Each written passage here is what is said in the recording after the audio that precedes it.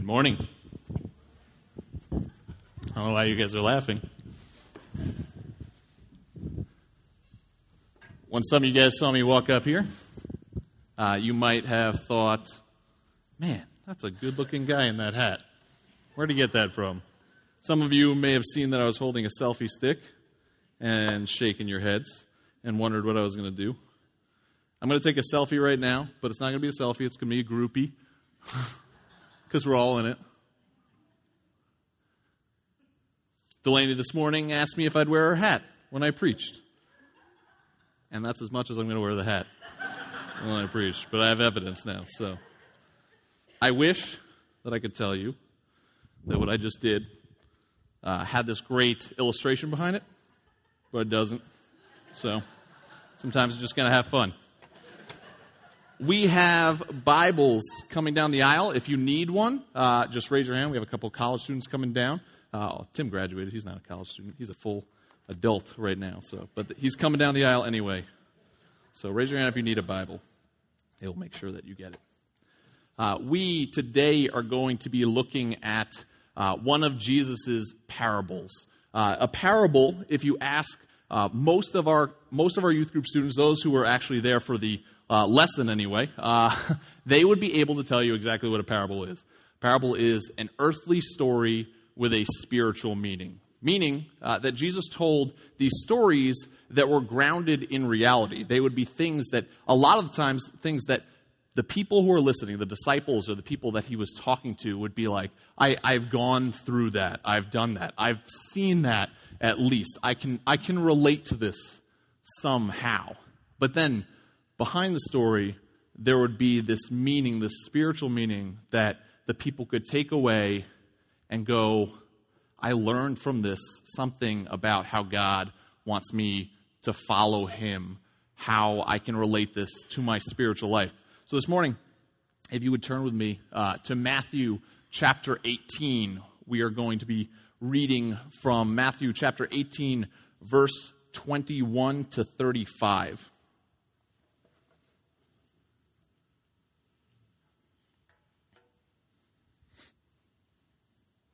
So starting in verse 21, we'll read together.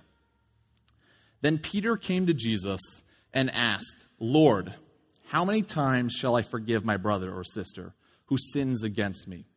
Up to 7 times?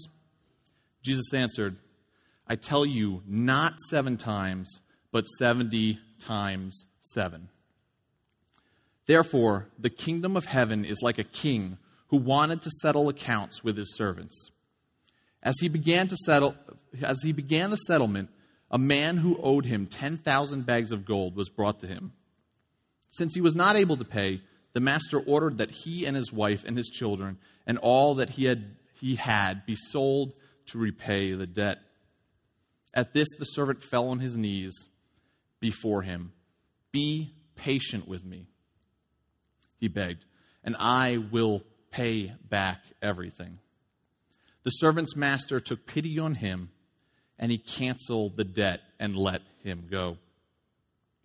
But when that servant went out, he found one of his fellow servants who owed him 100 silver coins. He grabbed him and began to choke him. Pay back what you owe me, he demanded. His fellow servant fell on his knees and begged him, be patient with me, and I will pay it back. But he refused. Instead, he went and had the man thrown into prison until he could pay the debt. When the other servants saw what had happened, they were outraged and went and told their master everything that had happened. Then the master called the servant in. You wicked servant, he said. I canceled all that debt of yours because you begged me to. Shouldn't you have had mercy on your fellow servant, just as I had on you? In anger, his master handed him over to the jailers to be tortured until he should pay back all he owed. This is how my heavenly Father will treat each of you unless you forgive your brothers or sisters from your heart. So we have this story that there is this man and he owes the king a lot of debt. Basically, this amount, in our what we just read, the NIV, it says 10,000 pounds of gold. In other versions of the Bible, it'll say 10,000 talents. Basically, what we're supposed to take away from this is an immeasurable amount that this man owes. Some scholars equate it to this today would be somewhere between 2 and 6, not million, but $billion that this man owed. We're supposed to look at this and say, wow, how is this man supposed to repay this? And you can, in that moment when you realize how much this is, be like, I understand how this man dropped to his knees and was like, please, I'll pay you back. Just give me mercy. And this king takes pity on his servant and says, your debt, it's gone. I've forgiven you your debt. Go on. You don't have to worry about it anymore. And this should have been this moment where this man walked away and he should have learned something from it. But we see in this story, he goes out and goes after another fellow servant who owes him 100 silver coins, which is basically, it turns out to be somewhere around $4,000. Still, some of you may be like, that's a lot of money. But compared to $6 billion, it's not even close. It's pennies. And this man should have learned something and shown mercy to this fellow servant. But instead, this servant was so concerned about what he was owed in this story, what this man owed him. And so he wanted to be paid back, and because the man couldn't pay him back, he said, I'm going to get my payment no matter what you do. So let's throw you in jail. I'll get revenge for this thing that you have not paid me for. Kind of read from Romans 12 earlier. And Romans 12 tells us, do not take revenge, my dear friends, but leave room for God's wrath. For it is written, it is mine to avenge. The Bible tells us that vengeance is not our concern. And yet, in this world, movies, books, in our own hearts, we can see everywhere that vengeance is something that is glorified, that people go, yeah, that makes sense. You should do that. But the Bible tells us that vengeance is not our place. God will repay. That is not our concern, not where our heart should be.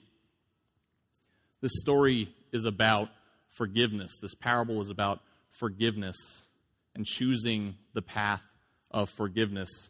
Ephesians 4 says, be kind to one another, tender-hearted, forgiving one another as God in Christ forgave you. I think you've seen a theme this morning with the songs and with the kids' time. We're talking about forgiveness. And so I want to talk a little bit about forgiveness, what forgiveness is, but let's start with what forgiveness isn't. Maybe some misconceptions about forgiveness that people have, that some of us may have. First off, forgiveness doesn't mean ignoring the sin. In this story, it's not the king going, oh, this guy owes me a lot of money. Let me just pretend. I want to forgive him of that debt, so I'm just not going to bring it up. Let's just ignore it. There's acknowledgement. You owe a lot of debt. You owe a lot of debt. There is acknowledgement of the sin. When we forgive sins, it's not, I want to forgive that person, so I'm just going to pretend like he never did that or she never did that. That's how I should do it, right? Forgiveness is acknowledgement of the sin, but still saying, I acknowledge you did this, but I still choose to forgive you. Forgiveness also does not mean instant renewal of a relationship. Sometimes maybe we think, I want to forgive this person. Does that mean we're supposed to be right back where we were before? Sin hurts us.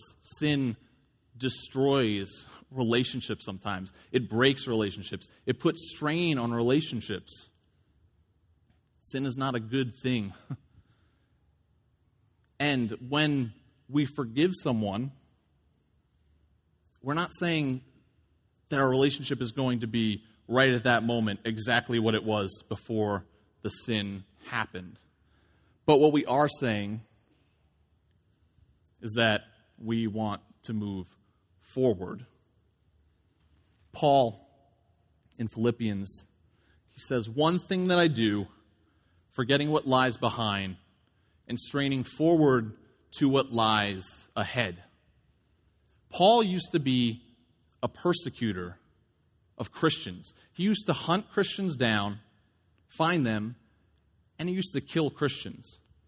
And at the time that Paul is writing this, he has become a leader in the church. He has gone around. He has spread the gospel. He has started churches. Paul often says, "I am the greatest sinner of all." Paul understands that God can change us and can change our hearts. Paul understands that it has been a journey for him to get to where he is. And so as Christians, we too, before we accepted Christ, we have to realize that there was a time that we were without God, and that this thing we call Christianity is a process of coming along God and trying to follow him every day and hopefully getting better and better and closer to God and closer to God. And so if we're not able to look at others and go, I can move forward and hope that this relationship can get better and can be renewed, that's what forgiveness is, moving forward. Forgiveness also doesn't mean instant renewal of trust. It's said that trust is a difficult thing to build. It is an easy thing to destroy. But going along with that, I would say it is a much, much more difficult thing to rebuild. When somebody has broken our trust, I think all of us probably can think of a time in our lives when somebody has broken our trust, has betrayed us in some way, and you lose trust in that person. And that, I think, is a natural thing. The Bible tells us in many parts not to be fools and to go, I'm forgiving someone, and in some situations go, I'm going to completely go back to 100% trust to that person. That can be dangerous, not just for yourself, but it can be dangerous for your loved ones, depending on what the sin is. So it might not mean instant renewal of trust, but hopefully it means moving forward. Hopefully God will change that person's heart.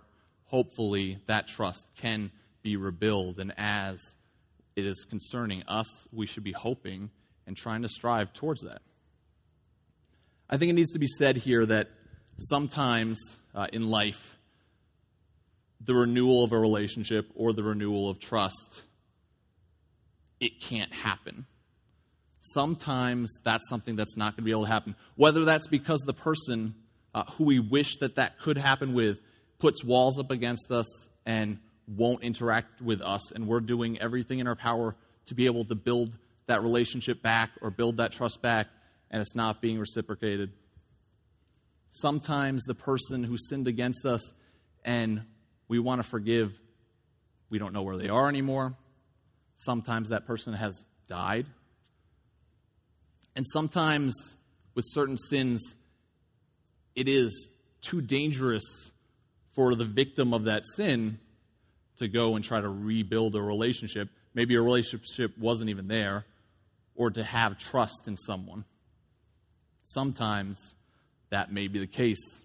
But that brings me to my next point, that forgiveness also doesn't mean you instantly need to feel better. Like we said, sin, it can break relationships, it can break trust. Sin hurts.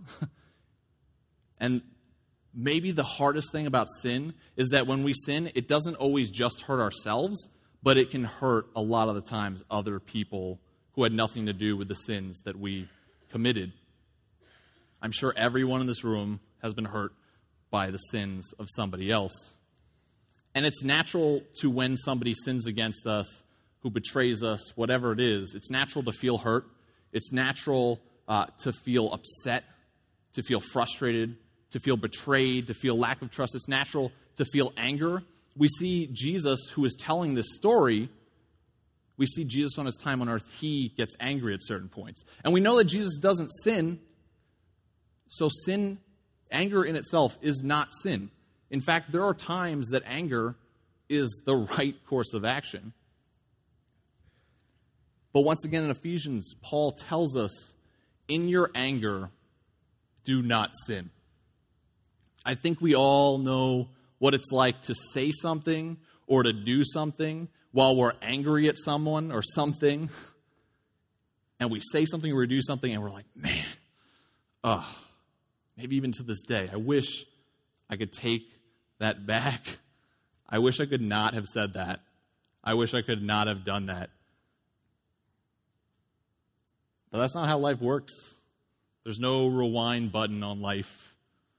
If we say things in our sin, if we do things in our anger, it's done. And so Paul warns us against that. In your anger, do not sin. He goes on to say, do not let the sun go down on you while you are still angry. Once again, it's the whole idea of moving forward. Paul knows that bitterness and anger can take hold of us and keep us from moving forward. I remember years and years ago, I don't even remember like how many years ago it was at this point, but I remember that my dad and his brother, my uncle, they got in an argument. I couldn't tell you during this day, I couldn't tell you what the argument when it started was about, but this argument for 3 years, my dad and my uncle did not talk to each other, did not communicate, did not see each other. And at the end of those 3 years, I guarantee they couldn't tell you what the argument began as either. But for 3 years, me and my cousins would go over each other's houses. We'd see each other. We'd see our uncles. We'd say hi. They'd interact with us. But our fathers did not interact. And unfortunately, it took 3 years for them to get back together because after those 3 years, my uncle was diagnosed with cancer. And so at that point, unfortunately, my dad and my uncle didn't have a long time afterwards to reconnect and rebuild a relationship and rebuild trust because they let their bitterness hold on for so long that they forgot even what they were fighting about. Paul tells us, don't let the sun go down on your anger. Move forward. Don't let bitterness clutch our hearts. That brings me to my last point about what forgiveness is not. Forgiveness does not require repentance. I've been saying this a lot, but I think we all have had this feeling. I've been saying it a lot, but I think that's because this is all stuff that we can relate to. But I think we've all had at least the thought, if not we've acted upon it, of that person sinned against me, that person hurt me, and yeah, I'll forgive them once they come to me and say they're sorry. Once they come to me and apologize for what they did. Once they come to me and fess up to how wrong it was that they did that to me. I think we've all, at some point, had that feeling. Maybe some of us right now are thinking of a situation that's even still going on where we're having that feeling. And I think when we have this feeling of, yeah, when they come to me and apologize, then I'll forgive them. I think we're being just like that man in this parable who was so concerned about what he's owed. I deserve an apology. I deserve to be told I'm sorry. And I'm not going to forgive someone until I get that apology. Romans 12 tells us, though, that if it is possible, as far as it depends on you, as far as it depends on me, live at peace with everyone. We shouldn't be focusing on others and what they're doing to move forward. We should be concerning ourselves on what am I doing to move forward to forgive. And so if there's one thing I want all of us to take away from this story today, it's that in this story we see this king who this servant has this huge amount of debt. And I don't think that it's a mistake, that's just a coincidence, that this amount of debt in the story, we look at and we're like, how could he pay that back? That's so much. It's meant to be that way. Because in the story, we see God's cleaning of the slate, forgiving of the debt for us. In the story, it harkens back to the fact that God's grace is unending, and that God's forgiveness is immeasurable.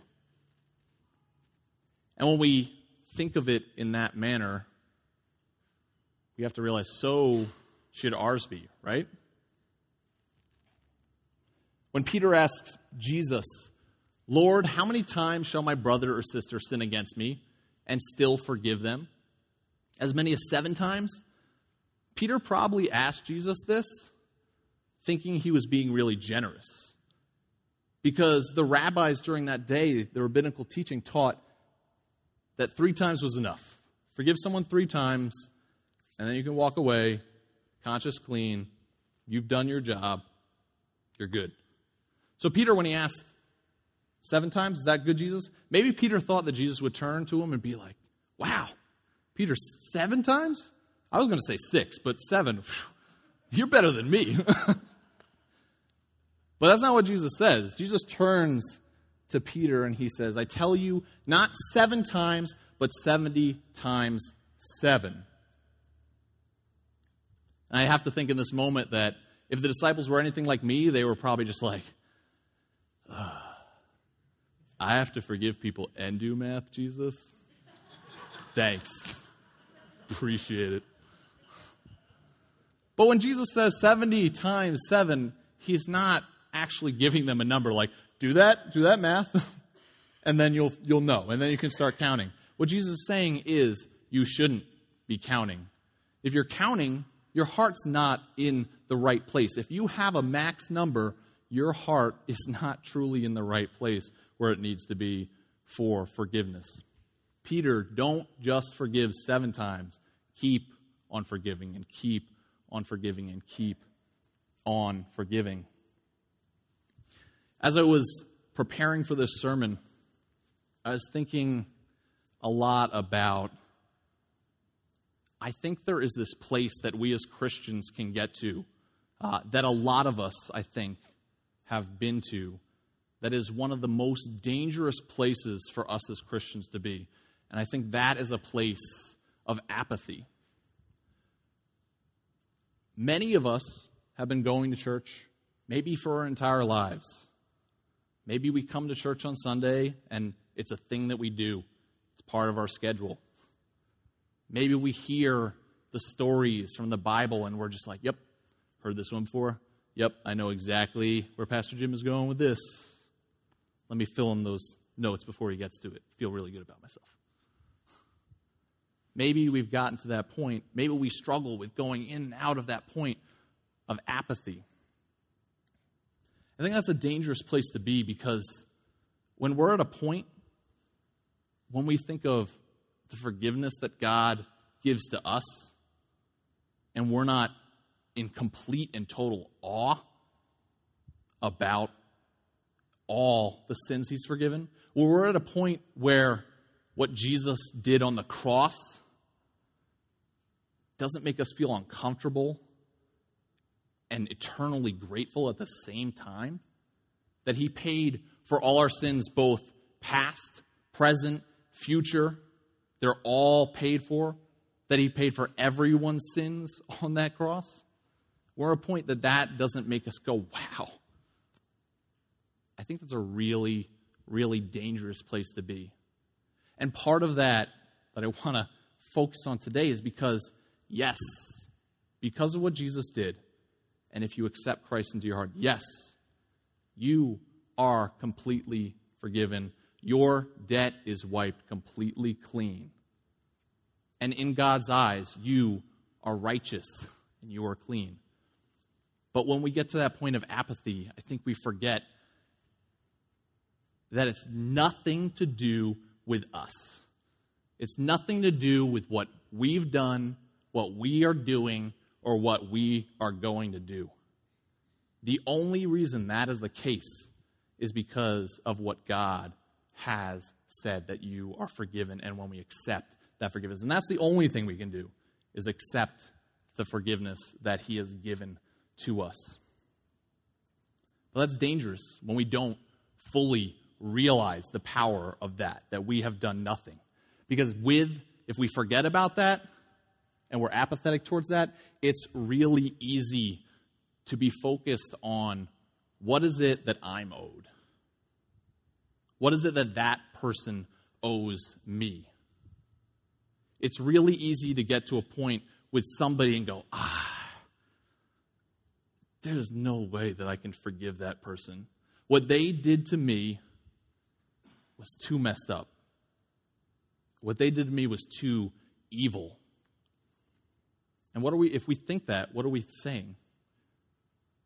Are we saying that person is unforgivable? And if we think that, if we truly believe that person is unforgivable to the point where we cannot strive to move forward, to forgive, what does that say about where our hearts are really at the understanding of God's forgiveness of our own sins? Are we putting ourselves above other people? We've done nothing to deserve God's grace, and yet he gives it to us. So today, my question that I want all of us, myself included, to walk out of here, and maybe through this entire thing, maybe this has been uncomfortable, maybe you've been thinking about someone or someones that you're like, yep, I'm thinking about that person for a reason, because I still haven't decided to move forward to forgive them. Whether that's you need to say, I forgive you, or whether that's you need to say in your heart, because that's what God is concerned about the most, I forgive them. Who's that person that you cringe at that idea? Who's that person that in your mind is the most unforgivable? And maybe you aren't thinking of someone in particular. And that's okay, because this is not just about someone who you haven't forgiven, but this is something as Christians we want to move forward as, and we want to be a forgiving people. When Jesus told Peter 70 times 7, that was a radical idea. And as followers of Christ, don't we want people to look at us and how we forgive? And not to think, yeah, those Christians, yeah, they forgive just like I forgive. You know, they have their limit. They get to a point and that person's gone too far. Or do we want people to look at us and go, wow, I can't believe how many times this person is being forgiven. And once again, that doesn't mean instant trust or instant renewal of relationships. But it means moving forward and trusting that God is in control and that he can change hearts, and being a people that he can use through that and reflecting that forgiveness. Do we believe that God's forgiveness is so powerful that it's worth reflecting? Let's pray. Dear God, thank you so much just for today. We thank you for your Son and for his amazing storytelling. We thank you for this parable that teaches us about forgiveness and your forgiveness. We pray that as people, as Christians, as a church, Celebration Bible Church, that we are able to reflect your love partially through reflecting your grace and forgiveness. We pray if anybody has right now any struggles with forgiving people, that they're able to pray about that and they're able to move on with forgiveness. We pray that we talk with each other about these struggles, that we don't just keep it to ourselves. But we pray that we can be a people that others can look at and see your forgiveness and love in. Most of all, God, we just thank you so much for your forgiveness that is the ultimate example to us of how you love, you forgive, and of your unending grace. We love you so much, Lord. Amen.